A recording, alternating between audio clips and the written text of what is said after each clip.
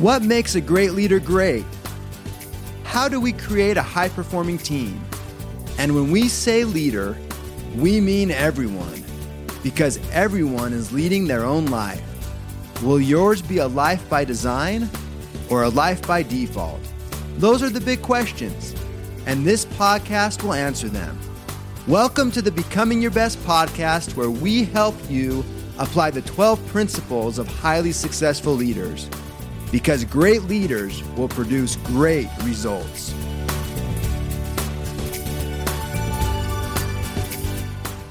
Welcome to our podcast listeners, wherever you might be in the world today. This is Steve Schallenberger, your host with Becoming Your Best Global Leadership, and we have a powerful subject that we're going to talk about today. There's no doubt that each one of you listening has a significant influence on those around you, on your team and organization, your families. And today we're going to talk about a subject that helps us really build strong professional and personal relationships that thrive. And also, it helps us bring out the very best in the people that we work with. Now, as I introduce this today, just imagine for yourself sitting down in a room with a new employee, and you've decided to hire this person. And one of the very best ways to do this is to introduce something that we call the triad of a relationship. Now, one of the best ways to think about the triad of a relationship is to think about a milk stool. A milk stool has 3 legs. And what happens if you knock one of those legs out?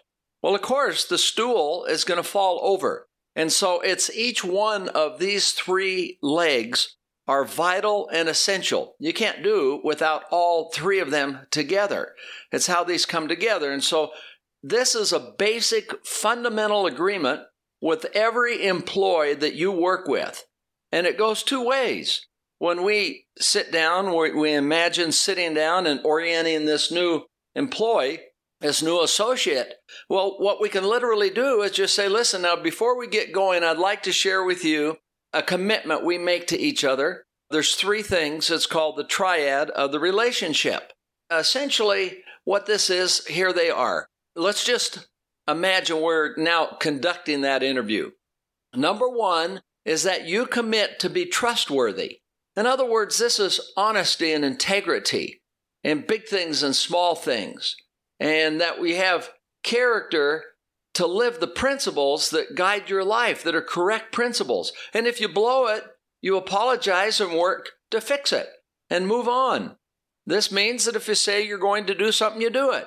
And it also means we make a commitment to being loyal to the absent. And that is that we agree that, first of all, if we have a problem, we're going to take it to the person we have the problem with.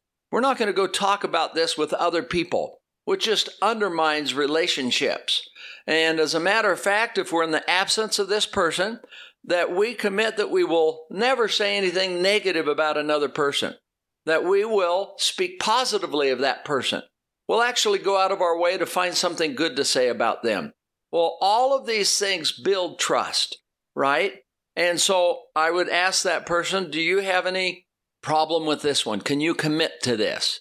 Oh yeah, I can commit to doing this. The minute somebody commits to doing this, it's a game changer because it builds a stronger foundation for relationships. It brings higher trust within the organization and with each other. And so it's extremely powerful. And then I would look at them and say, okay, the second one is that we have a commitment to be the best at what we do. And so this is at the very heart and soul of becoming your best. It is a magnificent attitude and journey towards that direction of becoming our best. It's the mindset.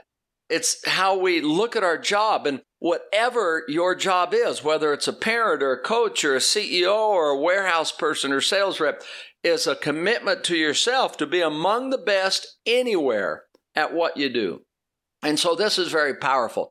And so you just say, okay, I'm going to do whatever it takes in terms of figuring out how to build these skills in my life. But that's the commitment. It's a commitment to excellence. So I would look at that person and say, do you have any problem with this? Oh, no, I commit to that. Okay. Well, that's one of the things that we want in our organization, and I likewise commit to it. Because you see, we all are going to make this a commitment. And third and last of all, and for some people, this one is most difficult, and it is to be fun to work together with. It's easy to work together with someone when things are going well. What we're talking about is not only when things are going well, but when the pressure, the heat is turned up and things aren't going well. Mistakes are made and perfection isn't obtained. Revenues or profits start going down. This is when we are especially committed to being fun to work with. We commit not to yell at one another. That just doesn't help at all. But more importantly, we are committed to working together to solve the problems together. That we're far more effective working together and solving a problem than we are at each other's throats. Life is simply too short to be upset at one another. And so we find ways to make things go great, to have fun, to work with one another. We have an office manager in one of the companies in Northern California. They're an absolute market leader. They're amazing. And this is one of the parts of their core values, is we have fun. Things happen all the time, but they still make it fun. I just love working with them. They're so good. So, and then I would look at this person that I'm sitting down with and say, do you have any problem with this one? And they say, no. I kind of laugh and say, well, no, I can do that one. That's what I want to do. And I say, I commit to do that as well. And then from there, now you have a foundation as you work together that is profound. And if there's ever a violation in that, you let them know that it's a big deal. It's not a small deal. These are three fundamental, very simple things, but they're fundamental to successful relationships and working together. Okay, so what I'd like to do in this podcast today is just go over 3 case studies, one with each one. But that's how it is. It's that simple, okay? You just sit down and here are the 3 things, and are we good to go with that? And if they are, great. And if not, my recommendation is do not hire them. It's not worth it. All right, well, let's just go over case study number 1. You commit to being trustworthy. Here's the first one. I'll tell you about this story. Bill, an employee, was concerned that he's the leader, that one of his employees on his team, Mike, wasn't pulling his fair share. And he seemed to come in late, going home early, and Mike had spurts of greatness, but Bill felt like his punctuality was hurting the team. So what can Bill do to be loyal to the absent? Okay? In other words, this commitment to being trustworthy. Well, one is he can be sure there is a relationship agreement in place to spell out expectations. As if you're an experienced listener to the Becoming Your Best podcast, you know that the relationship agreement is actually a formal agreement that's typed out that has 4 parts to it. And it has to do with your work relationship, primarily. It could be also personal. It could be children and a job that they're going to do around the house, or they want to take a trip to Alaska or do a humanitarian project in Central or South America or Africa, say. Well, the relationship agreement can spell all of that out. And here are the 4 parts. What's the vision? What are we both trying to achieve here? What are the reward systems, the investment, the cost? How does this work? How are people paid, etc.? Number 3, what are the guidelines, focus, and no-nos for our relationship, this work, or whatever you're working on? And last of all, accountability. So if there's a relationship agreement set up, in this case with Bill and Mike, there could be an expectation for here's what time we start and here's what time we end. So if you have a relationship agreement in there, that's significant. Another is be committed to bringing out the best in Mike, if you're Bill, by engaging Mike in the vision and the contribution that he's making on the team. Talk with Mike personally and privately about the expectations and getting his thoughts on things. So that's a significance. The results of this approach, which is Bill versus Bill sharing his frustration with others, is Mike is the only one that can solve this problem. of behavior, right? So it doesn't help for Bill to be talking around with others about it. Just take it to Mike and let's go to work on it. He's got a framework here. Handling this privately is an opportunity to not only build trust, but to build Mike. Another part of this case study is if you say you're going to do something, deliver. And if you cannot, communicate this, that you have a problem, and give the people an update and what to expect, and then deliver on the revised plan. All of these things help build trust. Okay, that's one case study as we think about these 3 parts to the triad of the relationship, which is commitment to being trustworthy, doing what you say, being loyal to the absent. Number 2 is you commit to be the best at what you do. You look around, you say, okay, here's the job, and I'm going to be among the very best anywhere. Here's the case study on this one. We have a client that has a division manager of a major division, I might add, that had previously been an estimator for another division of the same company. He had worked hard to become an outstanding and consistent producer as an estimator, a sales generator for the company. And he was part of the executive operations committee of this company, of his group. Well, he really also had a desire to work in management and to make a greater contribution in the organization as he could. So he expressed that to the leaders of the company, and he continued to be excellent in the position that he had, being among the best. Well, the opportunity came up in the company to take over a division that was struggling in a significant way. It had big-time problems. And over a 10-year period, even though there were stumbles and issues, he learned from each one of these learning experiences, and some of the mistakes were quite costly, I might add, but he took responsibility for them. He says, well, I'm the top guy here in this division. I'll take responsibility. We're going to learn from this and move forward and try not to ever repeat it. He went to seminars. He was dedicated in applying the Becoming Your Best principles and continues to do so, the 12 principles, the behaviors, habits, and tools of high performance, right? He taught others within his division these principles. He worked hard to bring out the best in his associate, to set the vision, to say, here are our core values, here's our annual plan, here's our quarterly meetings, and to keep the boat on track. Very powerful. And the result is this division has grown 600% over a 10-year period and has become one of the top divisions in his company with revenues in the solid 8 figures.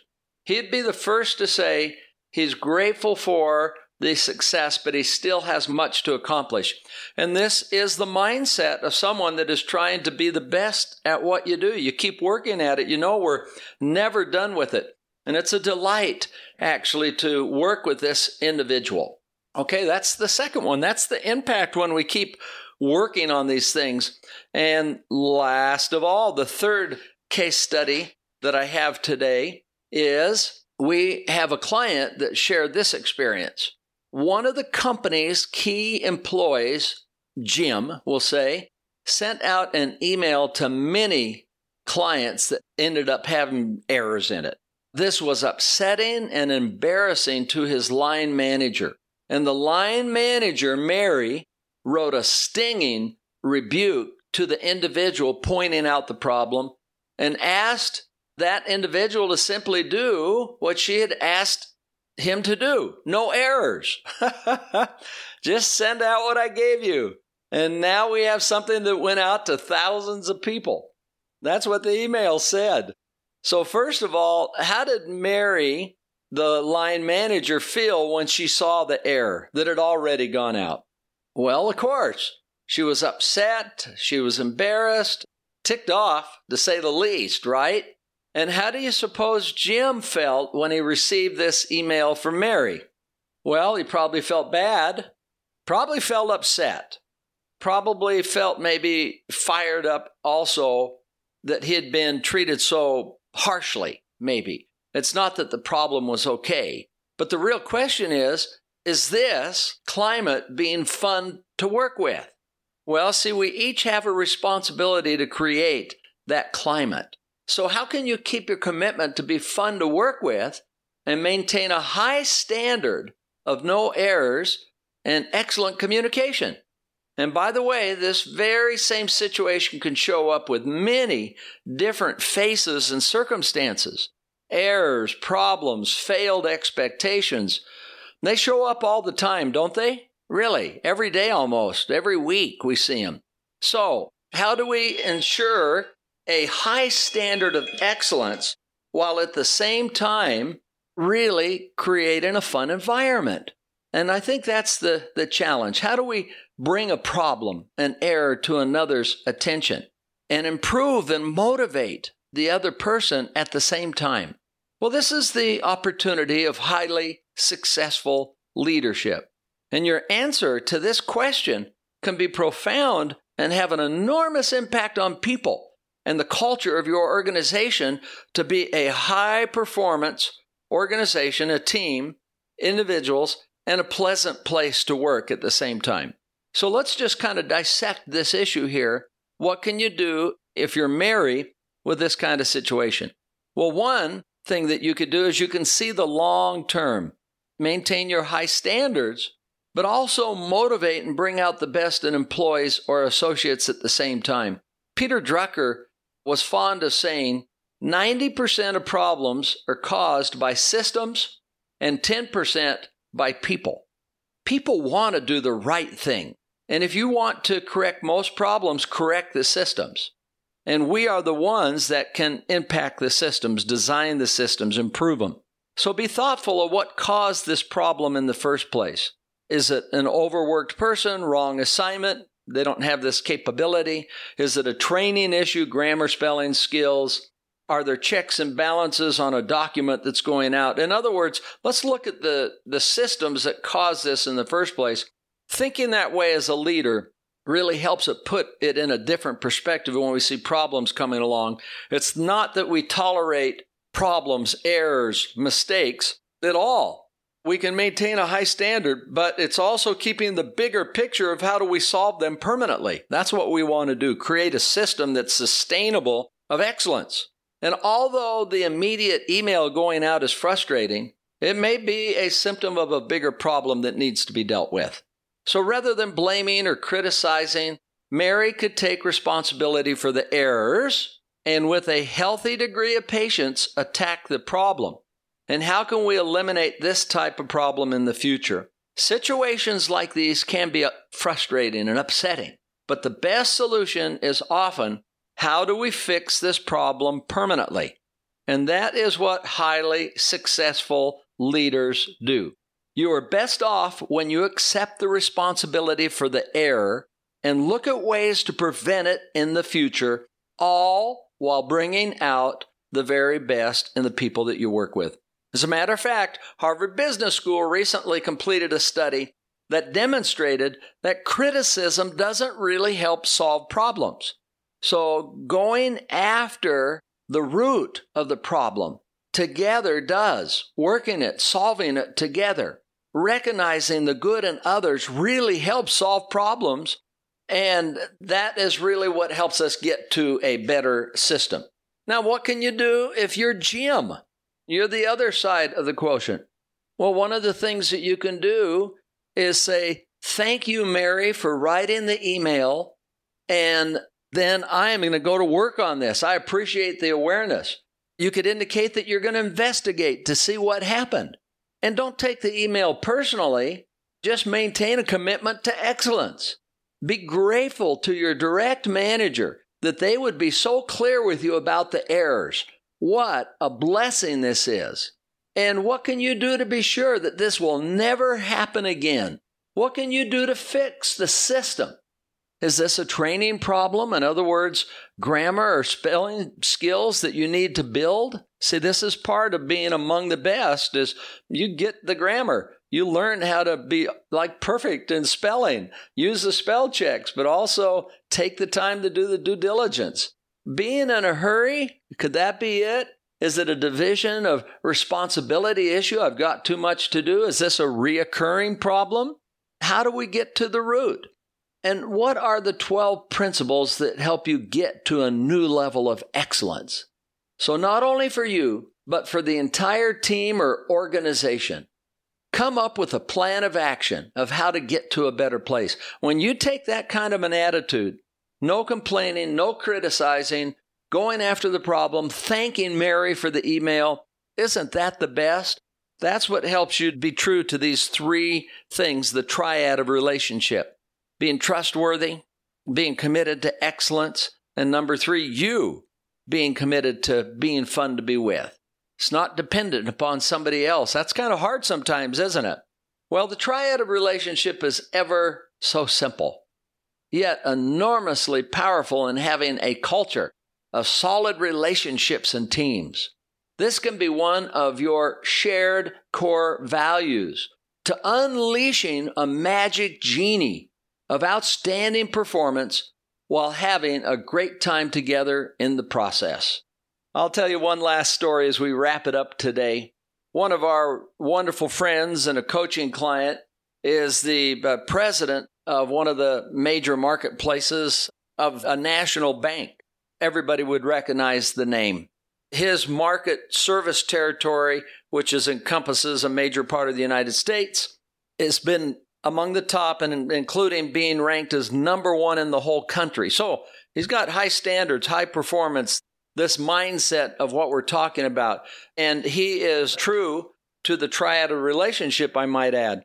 But as we were visiting a couple of weeks ago and had a great coaching visit, fun to catch up and then go over his goals, the things he's working on, he indicated that one of the things that he's working on is forgiveness, being non-judgmental. Not just making quick judgments, but taking time to learn somebody's story and being compassionate.